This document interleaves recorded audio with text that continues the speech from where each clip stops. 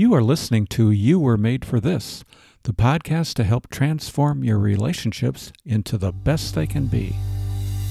Welcome to You Were Made for This. If you find yourself wanting more from your relationships, you've come to the right place.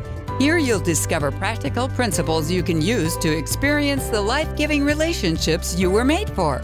And now here's your host, John Sertalik. Welcome to Episode 6, The Gift of Joy, Part 2. In today's show, we pick up where we left off in Episode 5, talking about the gift of joy. That show's summary in a sentence was, we can transform our relationships when we join in the joy others are experiencing, even when their joy has nothing to do with us. It's a great gift we can give ourselves. To illustrate the point, I share two stories of how people process joy so differently. I'll put a link to Episode 5 at the bottom of today's show notes. Today in Part 2, I need to admit that all the joy we hear around Christmas time often doesn't register with me. For me, the more melancholy Christmas carols drown out the mood of the joyful ones. The ambience around I'll Be Home for Christmas and White Christmas more typically characterize my emotions than joy to the world. My heart tends to drift to the melancholy side of life anyway, and Christmas tends to push me even more in that direction. Most of it has to do with reminders of the painful dysfunction of my childhood, and then this particular Christmas, several of my friends are going through a really tough patch in their life, and it's really hard to see the joy. My hunch is that some of you are like me, or you have friends or family like me. How can people like us find a measure of joy during what others describe as the most joyous time of the year? I found an answer that works for me, and there's a good chance it will work for you too. In Episode 5, I mentioned that we find joy not by looking for it, but instead by waiting for joy to come to us. I find that thought comforting, one less thing to work at. Another way of looking at joy coming to us is to think of joy as more like a cat than a dog. And I hope I don't get in trouble here with you cat and dog owners. My wife and I have had both. But with dogs, there's the expectation that they will meet a need we have.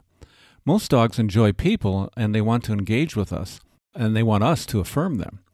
They want to be part of our world. Dogs are easy, but mostly quite needy. Not so with cats. Cats don't need us. They're self-assured and not codependent on us like dogs are. They're not impressed with our words. You never say to a cat, good kitty, when they do something that meets your approval. They would laugh at you if you did. They're already snickering at us humans on the inside the way it is. But where the joy comes with a cat is when they do the unexpected. Cats will surprise you. Dogs never do. They don't know how to. They are way too predictable, and there's little joy in the predictable. But a cat knows how to surprise. Like when you visit at a friend at their house and the cat goes into hiding when you ring the doorbell. But then an hour into your visit, and when you least expect it, the cat appears out of nowhere and ever so quietly jumps up on your lap as if you have been their best buds for the past 20 years, as it just sits there and purrs. So unexpected, so surprising. That's what joy is. It finds you like a cat. You don't find it. The harder you look for joy, the less likely you'll find it. Less is more when it comes to finding joy. Joy is found in surprises, and how can you go looking for a surprise? You can't.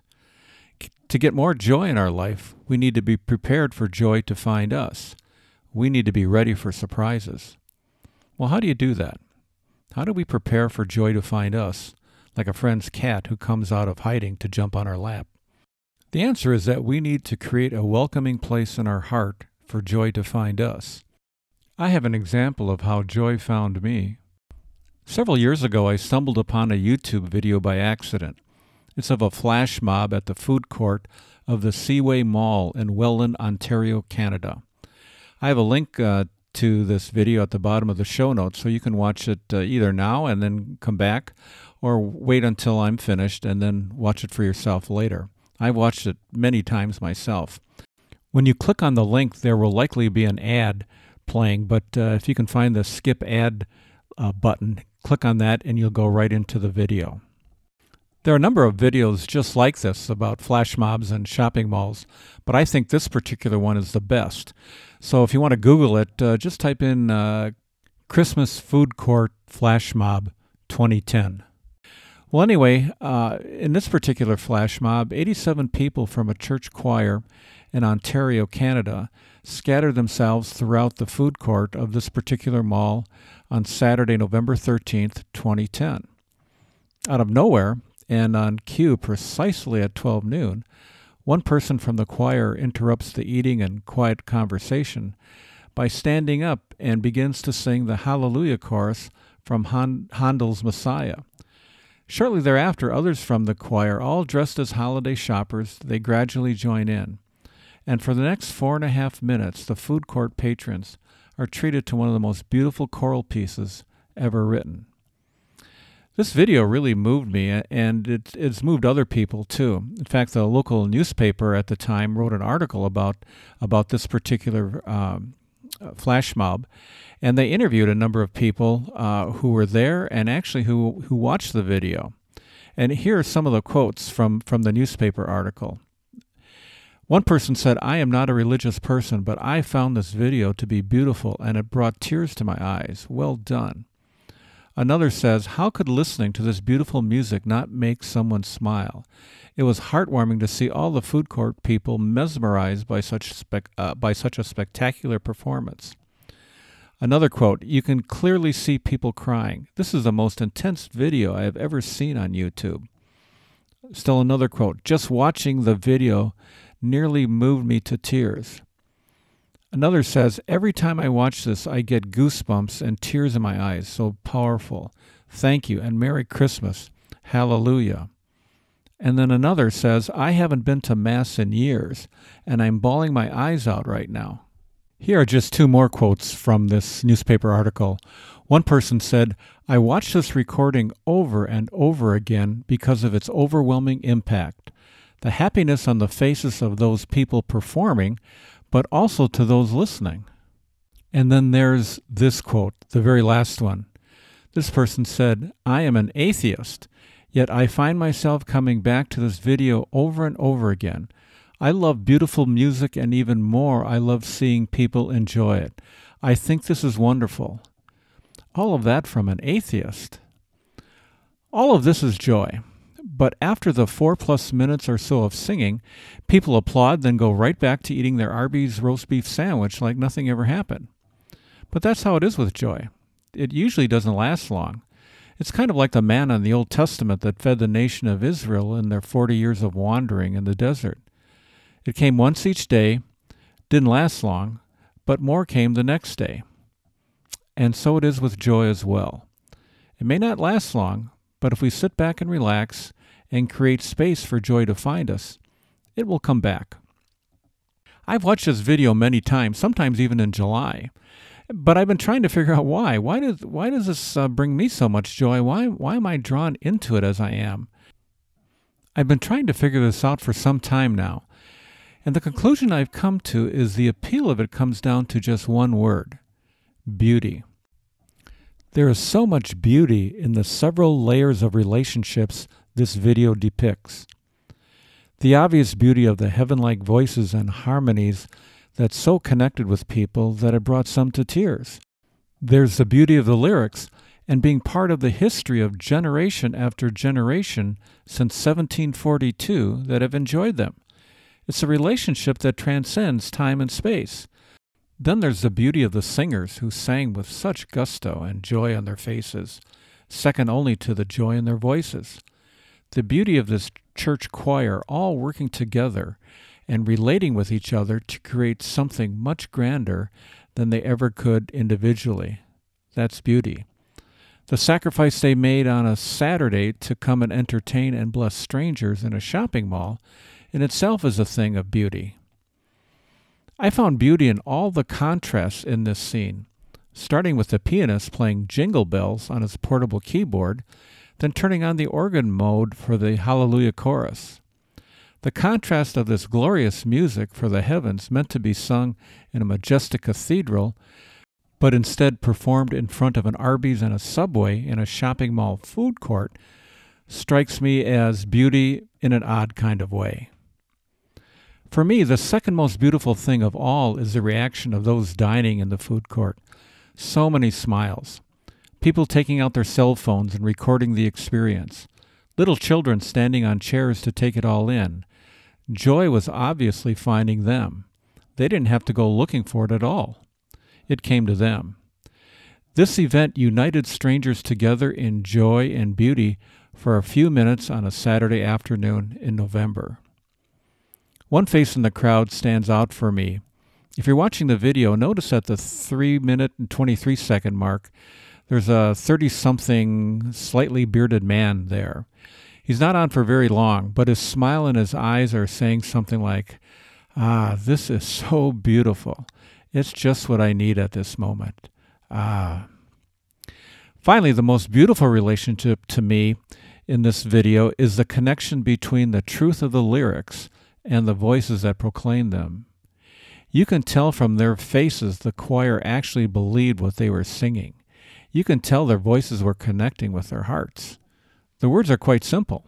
There are a few phrases in Latin that basically say in English, the kingdom of this world is become the kingdom of our Lord and his Christ. And then in English we hear, and he shall reign forever and ever. King of kings forever. Hallelujah. Lord of hosts, Lord of lords, hallelujah. And that's it. Put all of these elements together and it creates a feeling. Beauty is a feeling. And I think that is why I'm so drawn into the moment recorded for us in this video. It's the relationship between what we see and what we hear and what we think that produces this feeling of beauty. Handel is masterful in using just a few words from the last book in the Bible. He weaves these lyrics together with his beautiful melodies, bringing hope that there's a future for all of us, that the difficulties of this life will vanish one day, and that because of the King of Kings and Lord of Lords, when that day comes, I will begin living as God originally intended for all mankind, forever and ever. The joy of that truth found me by God using a flash mob at a food court in a shopping mall in Canada, of all places. If joy can find me through beauty like this, it can find you too. And all of this leads to the main takeaway from today's episode, our show in a sentence, and it's this. Joy will find us in surprising ways when we open our hearts to the beauty found in relationships with people working together, in our relationship to history, and in our relationship with truth that touches our hearts. So how can we respond to today's show? Well, may each of us spread joy to the world through the beauty of how we relate to each other, to what's happening around us, and how we relate to the transcendent truth that is ours for the taking. And in doing so, may we find joy in ever-increasing measure. Well, that's it for today's episode. I hope you enjoyed it. In next week's episode, the day after Christmas, we're going to be wrapping up the year and doing a little bit of a summary and then talking about what's coming up in 2019 to help transform our relationships into the best they can be.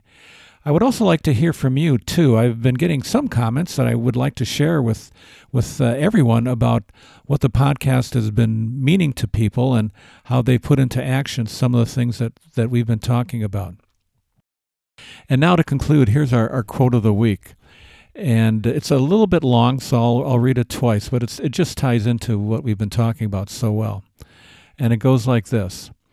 A man should hear a little music, read a little poetry, and see a fine picture every day of his life in order that the worldly cares may not obliterate the sense of the beautiful which God has implanted in the human soul.